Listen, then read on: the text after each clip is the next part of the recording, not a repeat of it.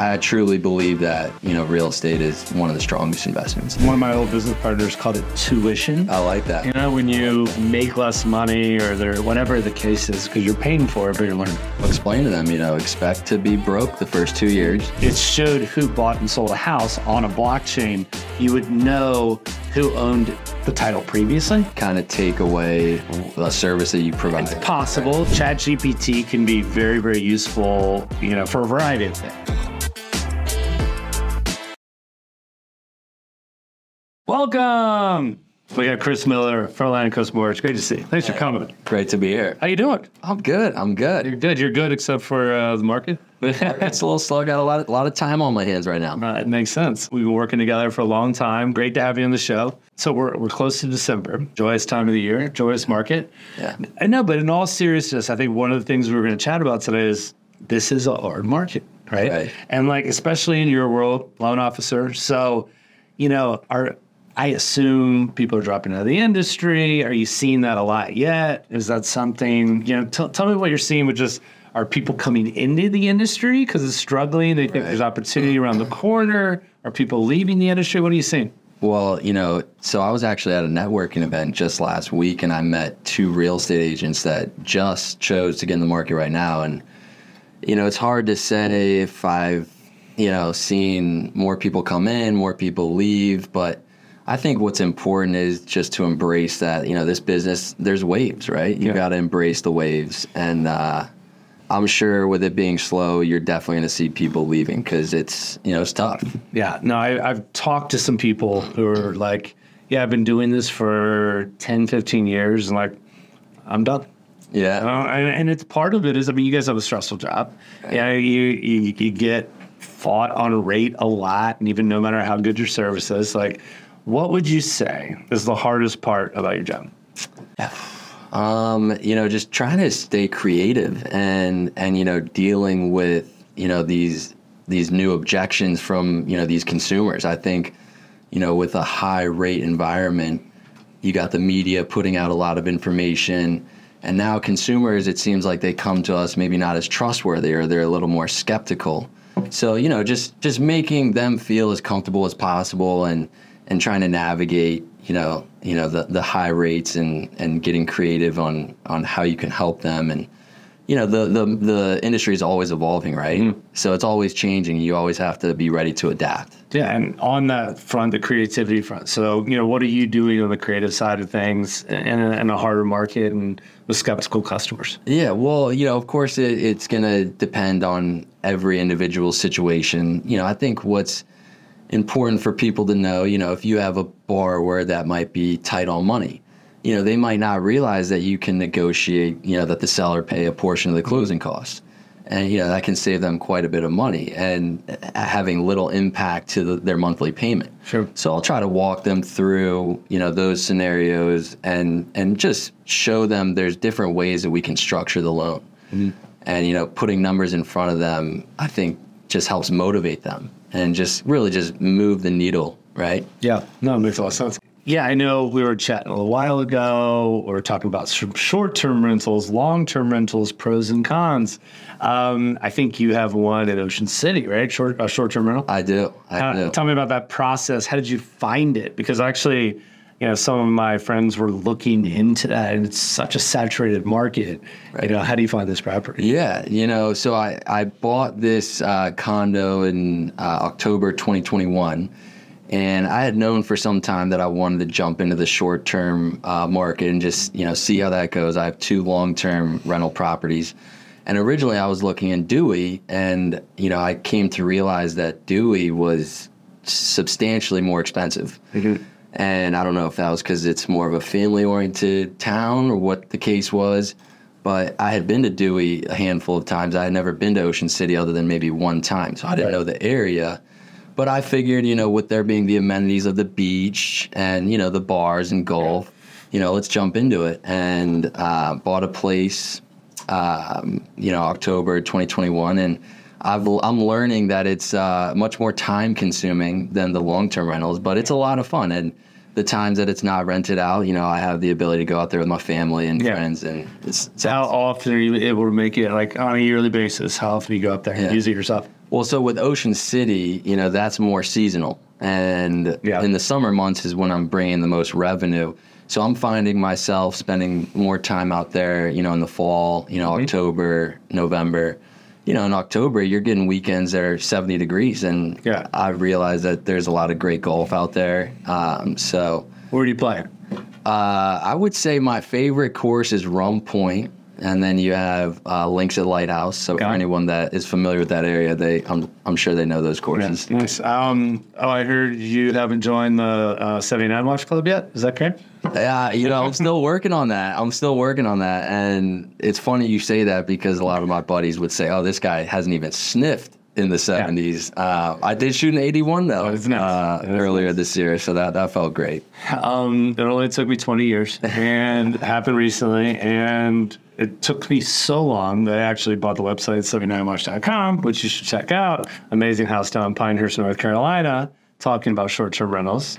That has been an interesting journey for us. So, get this house down there. It's awesome. We actually got it in the very beginning of COVID, new construction. People were nervous about the market. And so listed for $1 million, we got it for $875. It's been a great property. The one thing I did notice, though, is we brought in a lot of revenue. And we're like, oh, man, we're going to have this great cash flow business. And, it's amazing how much of this cash gets spent on just repairs or management companies or additional costs you just never thought of. That's the one thing about short-term. It's like, I think it's definitely worth it still, but our pro formas, unfortunately, are not resulting in what we thought they would. Yeah. So I'd like to mix up the little questions from time to time. So what's the worst advice, if you can remember, that you've ever been given in your business career? I can't say off the top of my head the worst advice I've given, but I will say, with the few companies I've been with, I've seen different styles of management. Mm-hmm. I've seen managers kind of have that pit bull approach, and I would say that's maybe not the worst advice I've been given, but maybe the worst style of management. Mm-hmm. I just think, what's important is, you want to create an environment that people enjoy coming to. Some of the managers I've worked with in the past, they might not have had that approach. I've also worked under great management, people that have motivated me and really helped me elevate, in my career. But, that whole aggressive style, it's just not my thing. Yeah, no, it makes sense. Yeah. Someone out there, I do think there's opportunity in tough markets. So we were talking about, should you get into the market now? Should you get out of the market? Look, there's a burnout's a real thing. So I understand those people are like, hey, I've been doing this for 15 years, I'm out. Right. But on the other side of it, I do think it's an interesting time right now for people to get into the market and get, looking at becoming a loan officer. What advice would you have for someone that's just getting in to the industry? Well, I think it's important to know that, there's no overnight success, right?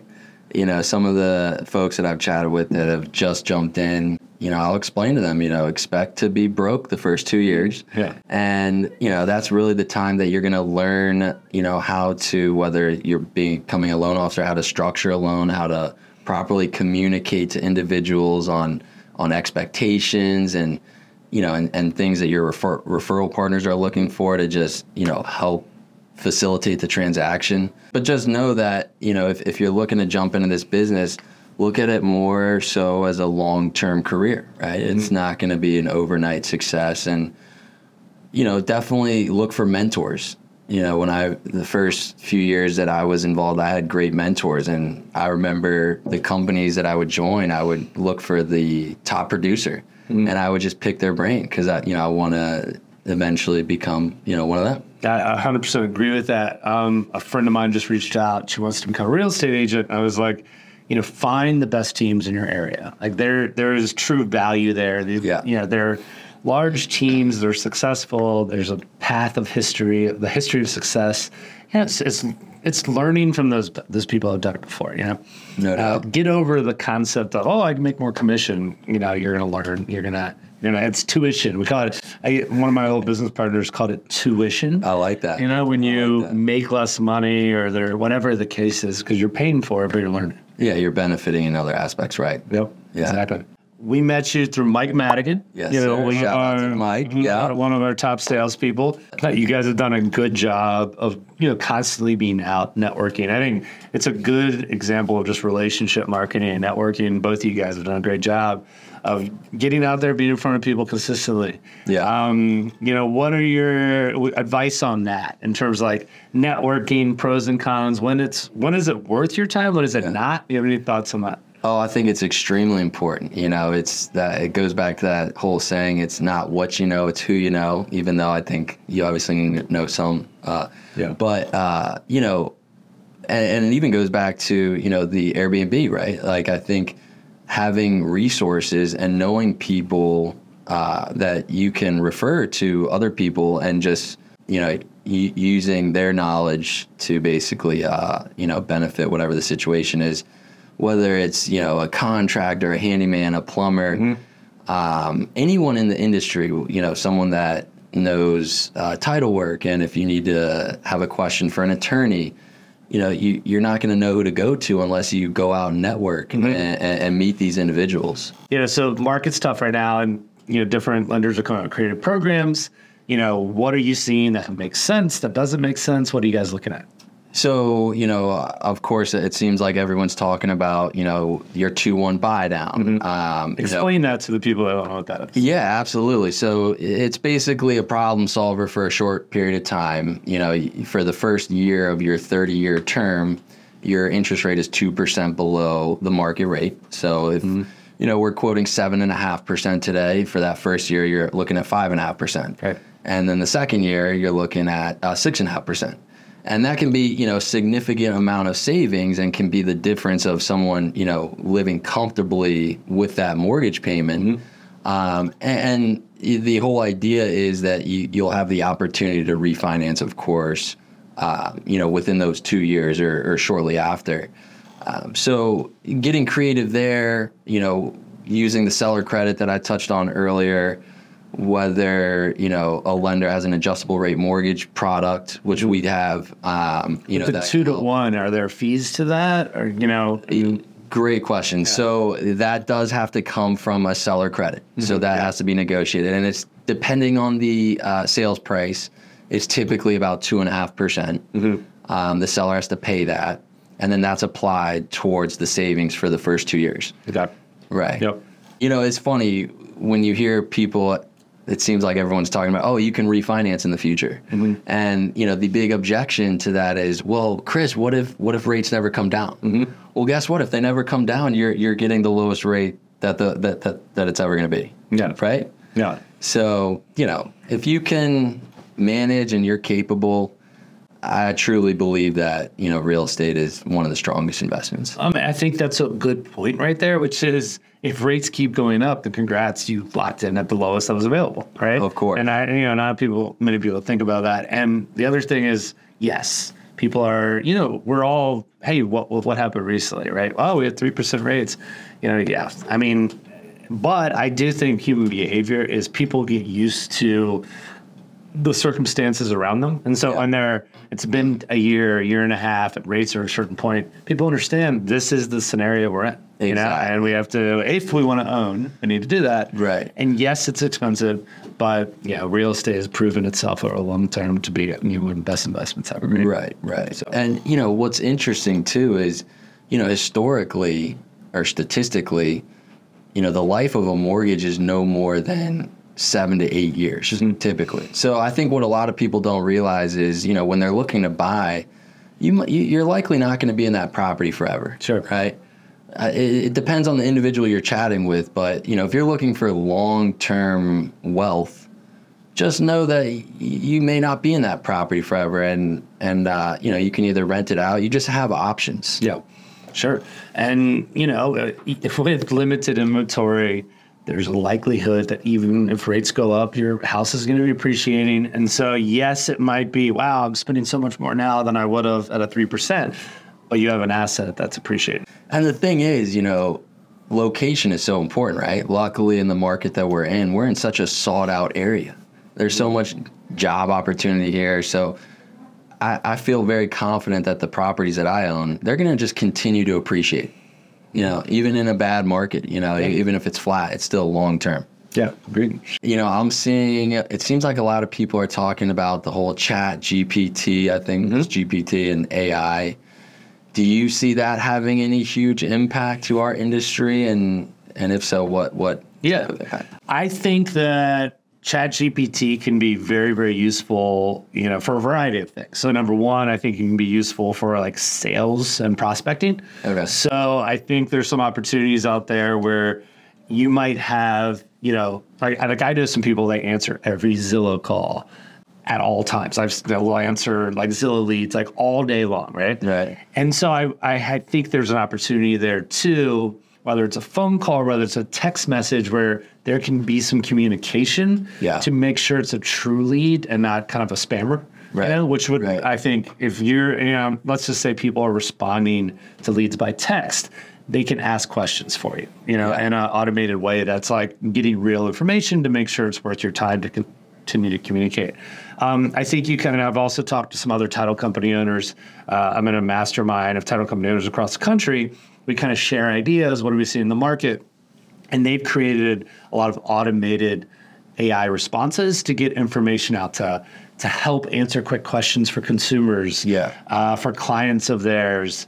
So I think there's some interesting automations that are very interesting that will like make people's life a little easier, which is a good thing too. On the AI front, definitely on a marketing perspective, some of the stuff is unbelievable out there. Like, hey, design me a flyer that has trees in it and does, has two people talking, whatever. It just pops it out. Done in seconds. It's done in seconds. Yeah. So it's definitely a real thing. It's going to mix up the industry. It can be used for sales, marketing, customer service.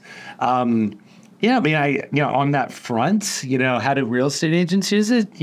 Probably on the marketing front. Yeah. Maybe on the listing photo options to add a little bang to that. So, I think it'll be interesting to see kind of how it all plays out. Now, there's always, for the title industry, people have said, oh, blockchain is here. You guys are going to be eliminated. I'll tell you my thoughts on that is, number one, to get all the transactions on a blockchain is going to take 100 years. It's going to take a long time to do that, in my opinion. Also, real quick, I'm not too familiar with blockchain. Yeah, so blockchain, basically, it's like, so if you think of blockchain like crypto, if you do a transaction on crypto, it's on the blockchain. So there's no way to like fake it. So it's almost like in the cloud. Yeah, in a sense, it's in the cloud. It's a transaction that happened, and you can't like forge it one way or the other. Yeah. And so the same concept would be if it showed who bought and sold a house on a blockchain, you would know who owned the title previously.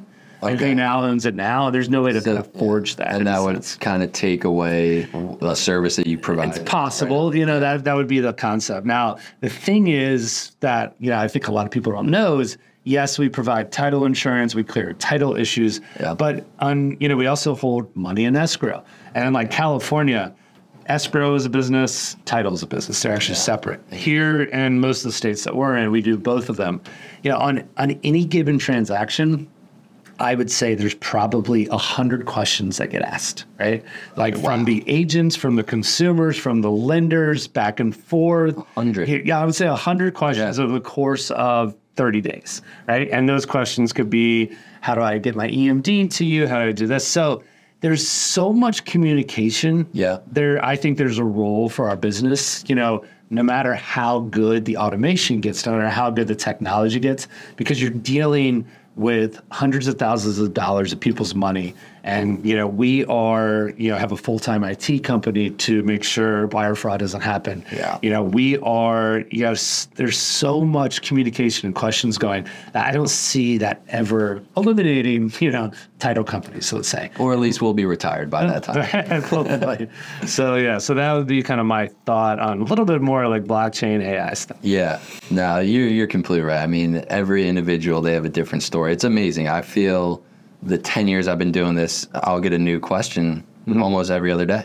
Like the lawsuits, the NAR lawsuit. Yeah, I was going to ask you, what are your thoughts on the NAR lawsuit? Yeah, I know, I would say, I don't know all the specific details. Right. I think that, transparency is key in all situations when you're dealing with compliance and you're dealing with these lawsuits. So, it sounds like just more clear communications, getting people to, potentially every buyer seller sign contracts that is very clear and what's being paid. But I don't know. Yeah. Well, it's interesting. I was chatting with some agents about the matter, and apparently it all came about because there was a transaction somewhere in Missouri, and the client was an attorney, and on the day of closing, he noticed that he was having to pay the buyer's agent commission. Yeah. And he felt like he wasn't disclosed that information, which I'm shocked that they were able to win the case, knowing that all the agents we work with, they have disclosures that go out. So it's like, that had to have been disclosed to him. And like you mentioned, I don't know all the details, but I just know that some agents are concerned that it'll have an impact to buyer representation, and if the buyer will be responsible for paying their agents commissions. And I mean, there's still so much information to be revealed. I can't imagine it'll have any type of immediate impact. Yeah. But I think that would be bonkers if the buyer had to pay their agent commissions. And, that'll take away from a market that could be approaching that seller's property, right? There's been many clients that I've worked with that, either take advantage of a VA loan program where it's 100% financing, and they don't have that additional 2.5%, 3% after closing, to think that they have to pay, their closing costs to the lender, the title company, to help facilitate that transaction. And then for the seller to expect them to pay more, it's just... that will impact them. It will definitely impact the industry, how things are done. I remember I used to live in San Diego 20 years ago, and they had a lot of 1% only, and they're like, we're going to change the industry. What I find interesting is 20 years later, people still, will pay full commissions for great agents and people that can get their house sold at higher prices. And if you're great at what you do, you deserve to be paid for that, and so it'll be interesting to see how that shakes up in the real estate industry. But, there's no doubt that while there's government regulations, people are looking at the industry, and, there's shakeups all the time. Yeah. And it's, how do you pivot and figure out what to do with that, Yeah. Yeah. You're not as old as I am, or younger. Must be nice. But in terms of, a lot of the younger generation, you guys are doing social media. You've got video strategies. Do you find those tactics useful in, as being a loan officer? Yeah, definitely. And I think I can certainly improve on my social media game. I think it's important to put content out there, and educate the consumer. When it comes to Instagram and Facebook, a lot of how I approach, those platforms is I want everyone on there who follows me to at least know what I do. Mm-hmm. I might not put out as much content as I should be, but at least they know what I do. So when that time comes, they can reach out. And I think social media, it's huge. I've earned, clients that way. Yeah. So I need to improve on that. Maybe I need to set up my own podcast and bring partners on there. Maybe I like it. I can tell you about we have a playbook ready for you. I want to see it. There we go. Networking, right? It's it is a hit and miss situation. So I've gone to some things where there's 2 people in an entire event for it's on a weekend. I've given up the weekend saying, that was a bad decision. Do you have a networking gone bad story? And where you might have put a lot of time and effort, and then it just was a complete dud or ridiculous. Well, you're completely right about the hit or miss, right? It's a numbers game, and that's why you just have to constantly be networking, because you can leave an event thinking to yourself, wow, I got nothing out of that. Let's see, there was one opportunity. It was actually a broker's open, and I felt honored to get the invitation to help host this broker's open. And, there was probably 25 agents that showed up, and prior to going to this broker's open, without me even thinking about it, I had allergies, and I had taken a Benadryl. Right.